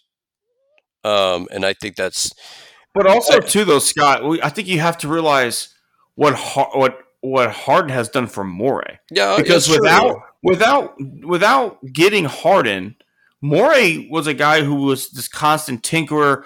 We never went below 500, refused to bottom out to get to the top. And he was always making moves on the margin, move on the margin. He turned Kyle Lowry into Dragic, turned Dragic into Kevin fucking Martin. Like, he was constantly trying to go get us that big name player. And then he's, without Harden, we're looking at a season of Jeremy Lin, of Lamb, and Chandler Parsons as our big three, right? Like that, and Kevin Martin. That's what we're preparing to go into. So without Harden coming over here, is Daryl Morey considered this genius GM, or is he out of the fucking league because he could never build a winner? Yeah, I mean, that's the point. But I think when you look at Daryl Morey has always had Harden's back. And so I think that's part of where it's at, is that I think Morey understands what Harden has done for Morey. I don't think Harden is appreciating what Morey has done for Harden. And I think that's where, and I understand, money situations. I understand, being upset that, he felt like something was promised to him. I just think he can handle his situation better just because he needs to understand what his position is in the game right now. And his reputation in the game is he's not a winner. I don't think it's particularly a fair reputation. Because I think when you look at his playoff numbers overall, pretty close to his regular season numbers. I think he's pretty much the same player, but I think people are cherry picking a few games here and there, like the last game against San Antonio where he completely disappeared, and they're choosing to hone in on that. Like, if you look at this last series that they played, he had a couple of bad games towards the end. But he also had like a 50-point effort early in the series that got them a win.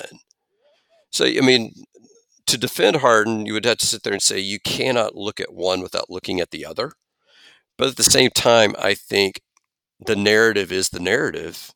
He needs to know the narrative And he needs to appreciate that whenever he's looking to get out into his fifth organization. I think he does know the narrative. I really do, and I think he's trying to get a ring. Really do. At this point, the only thing that would shut people up is if he had a ring, and I think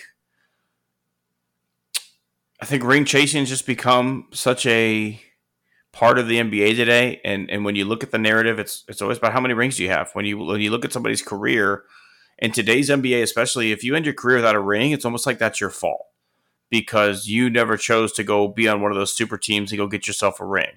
Especially as a top star in the NBA, where you can demand trades and whatever it is. Where we used to look back, a guy like Barkley, there was a respect for him. He never got his ring, but he went toe to toe with Jordan. He was loyal. He played for not many teams. It was just a different way of going about things. But again, in today's NBA, I just feel like if you are a guy who didn't get his ring, it was your fault because at least that's how it's viewed, because you never went and put yourself on the right team to go get one. So I do think maybe Harden's even maybe paying a little bit too close attention to the narrative instead of just worrying about playing his career. But I think that's all these guys nowadays. Everything is so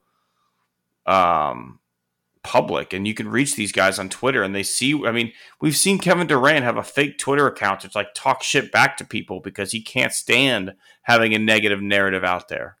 And so it is what it is, but I'm with you. I don't think he came off in a good light, but I do think there's more to the story. And I think because of some of his previous antics, he's being made to look pretty bad right now. All right, Tim. So you've obviously had somebody stick in your craw this week. So who do you got in your crosshairs? Actually, I had an incident today, Scott, that I sent you a little bit of a snippet of it.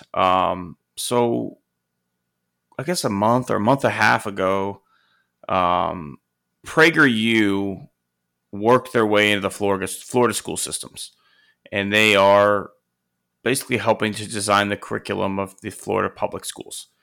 And again, for those of you who don't know what PragerU is, it is a far-right content creation meant to indoctrinate children into believing a very, very whitewashed version of history. They are this is the one that's going around the internet is that they have a video that talks about how slavery actually taught African Americans life skills so that way they could, be successful when they were freed. That's this organization. The state of Texas and this Texas State School Board is now working with them to plan curriculum for the state of Texas. My representative's all for it. How do I know? Put it on Twitter. So when I call their office to voice my complaint,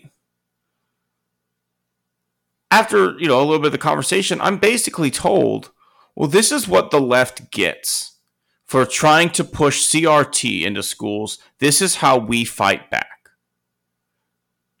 First of all, the left didn't push CRT. CRT is a fucking made-up boogeyman that has been proved over and over and over again. The only people who don't realize that CRT is made up are the dumb fucks who made it up. And they continue to use it as a way to quote-unquote fight back against indoctrination. And then they say it's okay to have disagreements. It's okay to disagree about things. And that's true. It is okay to disagree about the details. You can't disagree about the fucking facts. Things happened in this country.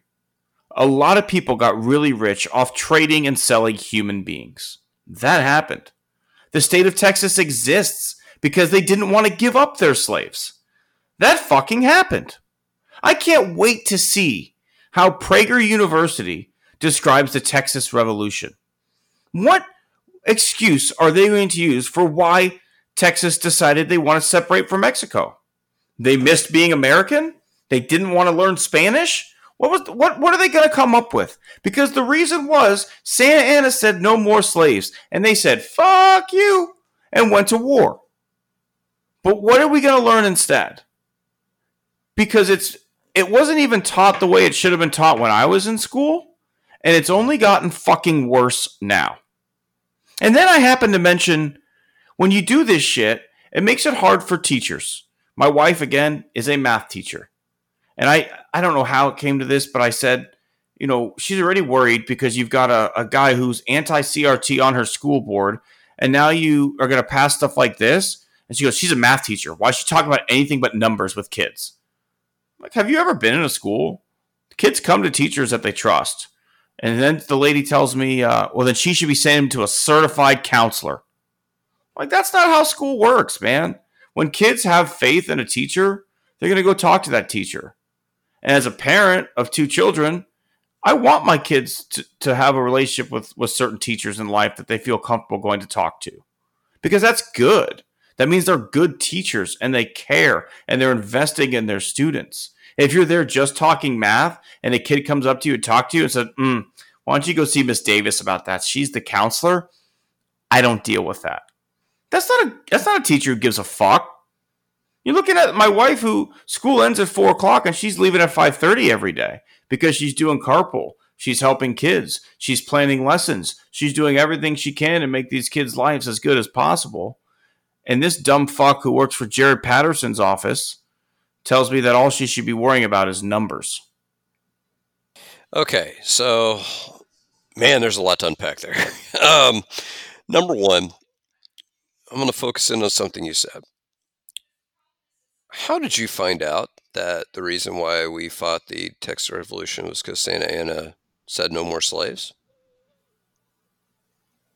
Educating myself as an adult, through podcasts and literature that is not exposed to you at Clear Lake High School or Clear Lake Intermediate. You didn't get that in Texas history, huh? Interesting. No, honestly, they don't even give you a reason. Like, they literally are just like, one day we're happy as Mexican citizens, and then the next day it's like, fuck this, we're out. I made this point, and going behind the scenes, for those of y'all who've been dedicated listeners, you probably noticed that Tim and I have discussed far less politics the last few weeks, and that is actually by design. I have never put a political yard sign in my yard. I've never put a political bumper sticker on my car. I've never worn politician swag. And that is by design because I'm a public school teacher. I don't live in the district I teach in, but you run into kids all the time, around town, and I don't necessarily want them to know what my politics are because they don't necessarily need to know what my politics are.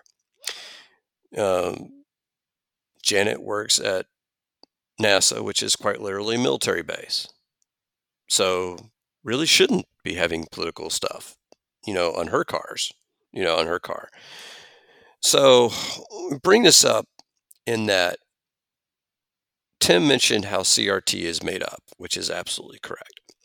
And this is what makes me angry about all this, is that we make up all this stuff. So, we have people that believe there are litter boxes in bathrooms in schools because, kids want to identify as cats or whatever. I don't know, Honestly, I'd be okay with that. If you, it's like my kindergarten's like, I'm a cat. Be like, okay, here's a fucking litter box. Well, the whole thing is, did you ever hear the story about why the one teacher brought in litter?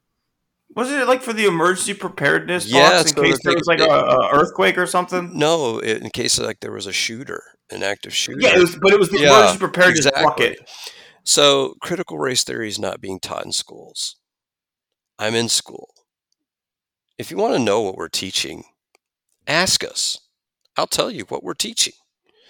If you are a elementary or junior high teacher in our district, the teachers are going to email or send home basically a rundown of what they're going to go over that week. And they're going to sit there and say, hey, we're going to have a spelling test on Tuesday, and we're going to have a reading test on Thursday. So this is how your kids grades. This is what we're reading.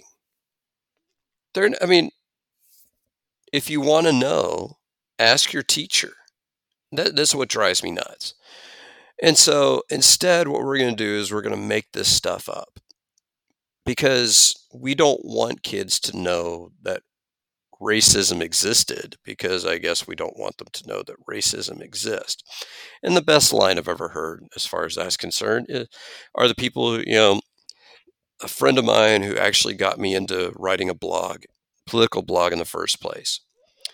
I met up with her at our high school reunion. And she just said, she put on Facebook years ago, after George Floyd, that she's worried about her son because she'd had to pull her son aside. So her son's the same age as our daughter, and warn him about what happens if you get pulled over by a cop. And you had a bunch of my, so-called, people I graduated with who were like, it's not that bad. And so, she said, and I've heard this a lot, if my kids are old enough to experience racism, then your kids are old enough to learn about it. And that's the honest to God truth. And that's about as, and to me, to sit there and say that racism exists or racism existed isn't to sit there and say, if any teacher's doing this, I've never seen it, that you're a horrible person because your great-grandparents were racist. Nobody's doing that. Nobody's sitting there saying you're racist because your great-grandparents. Is saying this existed. And any of us that have, older relatives, we know what their attitudes were. We know what they thought. We know what they said. And I don't think I have any of my older relatives, and none of them are hateful people, but I can't deny the things they said. And, they probably had the prevailing attitude at the time, which was, they need to, respect their place. I mean, my mother's old enough to have gone to segregated schools because she lived in small town Texas. And so, she lived in a town that had 5,000 people in it, and they still managed to find a way to have a white school and a black school. And I can guarantee you the black school was not nearly as nice as the white school. This is my mother we're talking about here. Still alive and kicking, folks. So if we're that close. My dad dealt with busing. Like, my dad's neighborhood was ones that, Joe Biden and that group of people bust. Janet did. So when Janet lived in Baton Rouge, she went to 2 high schools. So she went to a boarding school for her junior and senior year, which was like a highly exclusive. I've been to their high school reunions. I tried to pull that quote of, hey, I was in your chemistry class. You don't remember me? It didn't work because there was only 100 graduates. This is the best of the best. But in her freshman and sophomore year, she got bused into an inner city school because the inner city school was the one that had, it was the magnet school for the honors program. That's how they got it done. That's our lifetime. That's our lifetime. Well, that's what they did in Clear Creek ISD too with what's the intermediate school that was in the quote unquote rough part of over in Webster? Oh, yeah. Well, that's where they have, it's WAVE. It's the WAVE program. So they have it was Magnet when I was there. It wasn't WAVE, was it? Well, so going back, so we have Clearview High School. I don't know if they had Clearview when you were there. No. But that was where you went if you fucked up. Clearview has now turned into a vocational kind of school. So it's actually kind of cool. It's kind of cool. They rebuilt it. That's where Webster Intermediate was. Webster Intermediate turned into Westbrook, which is over by Baybrook Mall. And that's where the WAVE program is. And she got bused. She was at Brookside. We live in North Fork. We're about as far away from Brookside as you can possibly be. But it was either Brookside or Seabrook, so we're pretty far from either one, and that was for the Science Magnet program. So busing is not a new thing. It still exists, and they pick these locations strategically. So why don't we teach what actually happened? That's all I'm saying. I've never told a kid at least while they were in school, what my politics are. I mean, Tim will tell you, I didn't tell y'all what my politics were when we were at St. Bernadette's, because that really wasn't my place. Our youth minister put me in charge of retreats. I could have grabbed that microphone. I could have gone on a 20-minute political rant if I had wanted to. Did I do that? No. With all due respect, Nancy would have tackled your ass in like 2 minutes. You would have gotten like 2 minutes into that about how like Jesus was actually a socialist, and Nancy would have curb stomped you. Yeah, you're probably if she were there. Like sometimes she wasn't even there whenever I was running a retreat. She was sucking the fun out of all of my retreats. She wasn't necessarily there for all the, especially the retreats that were housed at St. Bernadette's. Like she was, oftentimes she wasn't there. My favorite was when Father JJ came to do mass at retreats, and he got us out in like 35 minutes. Like he was not fucking around. He would curse in the homily. He would say like "God damn it" and stuff like that, and like you're literally like, "Is that Father JJ? Like what?" And then like 35 minutes later, we're out the door. So I've had one teacher that I've worked with, and folks, I work with probably 4 or 5 teachers a year. I've had one teacher, tell the students what his politics was. He was the government teacher, and he was a huge Ted Cruz fan. He was conservative. One teacher. So to tell y'all what's going on in schools, am I going to sit there and say nobody out there is politicizing this stuff? No, I can't guarantee that. That would be stupid. What I can say is that 9 out of 10 teachers at least never go over what their politics are with students. We teach the curriculum. We lend them a sympathetic ear. Tim is absolutely right. You know, if a student comes up to me and, wants to talk about stuff, I'm not going to sit there and say, no, you need to go to the counselor, dude. I'm not doing that. I build up relationships with these students so that they can feel comfortable doing that stuff. And that's the whole point. And that's what Tim's wives do it too. And that's what teachers do. And I guarantee you, Tim's wife's not sitting there saying, I'm a liberal Democrat, by the way, just so you know. I mean, she's not doing that. She's also not. Either, she may not right? be. She may not be a liberal Democrat. She's not going in there and saying, I'm a Trumper. I mean, she's not doing that either. Right. Nor like my wife is not one to have a political conversation, period. Like she doesn't even like having them with me. I think mostly because I like having them way more than she does, but she's not a political person. Like she will talk about issues that affect the students, right? Like when there's something politically in schools that is frustrating to me it's the political side of things. With her, this is frustrating because it's going to affect the students this way. Her concern is always the kids. And that's where this stuff is frustrating is, like one of her friends is an 8th grade teacher, which is, United States history. And they're going over the curriculum for this year, talk about the colonies, all this other stuff. And their content coordinator just visited Jamestown and wanted to talk about slavery. And all the teachers are like, nope, we're not doing that. We're not touching that with a 10-foot fucking pole. And you're not wrong. We're just not touching that because this guy on the school board is looking for any reason he can to come after people. And that's sad because kids need to understand that, like, literally the reason some of these colonies existed was because they were port cities and they traded slaves there. And if we can't understand why a colony existed in the first place, do we really even understand the history of this country? And we're getting off on a tangent, but, we worship the founding fathers like they're deities and they can do no wrong. We have bastardized the history of this country and turned it into what is essentially Greek mythology.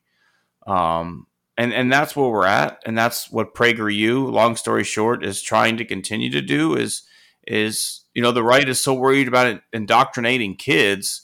That's what these guys are doing. They are indoctrinating kids. They're putting propaganda for kids out on the internet, and now they're trying to design the curriculum for my kids. And now it's at a point, I can control my daughter's internet access. I can control, for the most part, what stuff she's interacting with. I made it very clear to her as this year's Texas history 4th grade. if you have any questions, you come ask me. But I can't do anything about the school's curriculum being designed by fucking PragerU. Well, and what kills me about that is that we're going to use stuff that's not happening in order to introduce this stuff that we want to introduce that would never fly. But that's been the Wrights play for years. Yeah. They had welfare Sally or whatever, whatever it was, the lady who was cheating the welfare system, so that way they can cut down on benefits.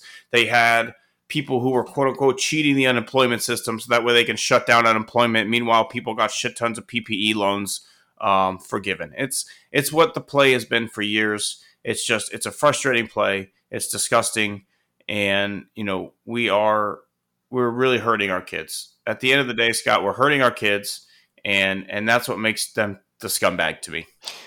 You're absolutely. I endorse that scumbag 100%. I'm not endorsing PragerU, mind you. I'm endorsing Tim's call on PragerU there. So I think we're winding this thing down for another week. So where can the people find you, Tim? They can find me on Twitter, Tim_Costello10. They can find the Snaphook page on Facebook, search the Snaphook Podcast.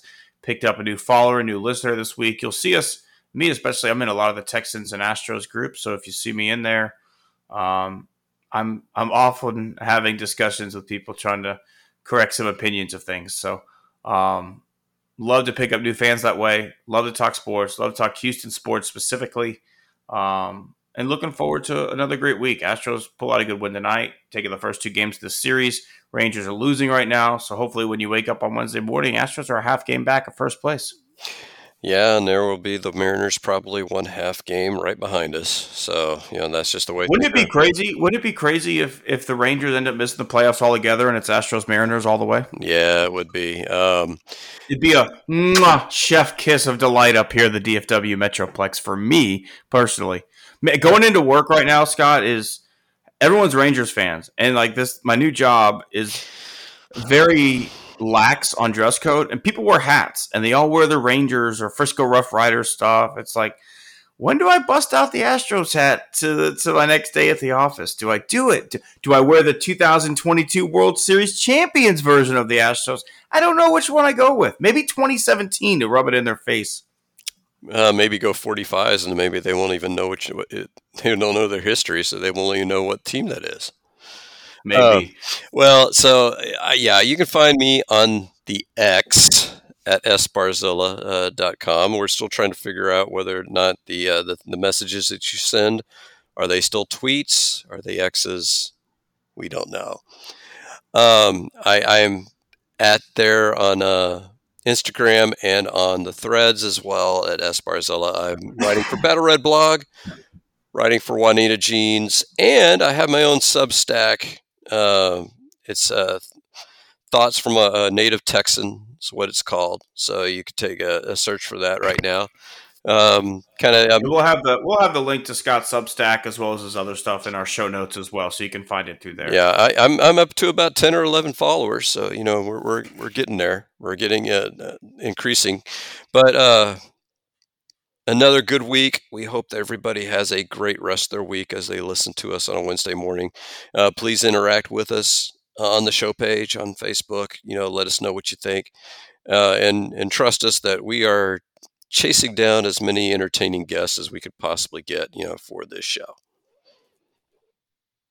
I did get a text while we were doing this show, Scott, from our former Astro that we're trying to track down. He's in for next week. So hopefully, fingers crossed, we will have a former Houston Astro on the show next week. That sounds like a plan. That's all we've got for you here this week. As always, it's been an absolute blast bringing the Houston sports to you, talk a little golf, talk a little baseball, and some Houston Texans football. But we appreciate everybody who took the time to join us this week and make us a part of your week on the Snaphook.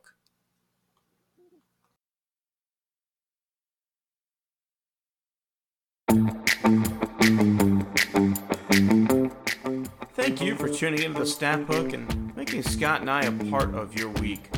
Wanted to recognize that our intro song is called Energetic Indie Rock by Alex Grohl, and his outro music is Good Vibe by Twisterium. We appreciate everyone who tunes in each and every week and is part of the Snap Hook movement. We look forward to seeing you next week on the Snap Hook.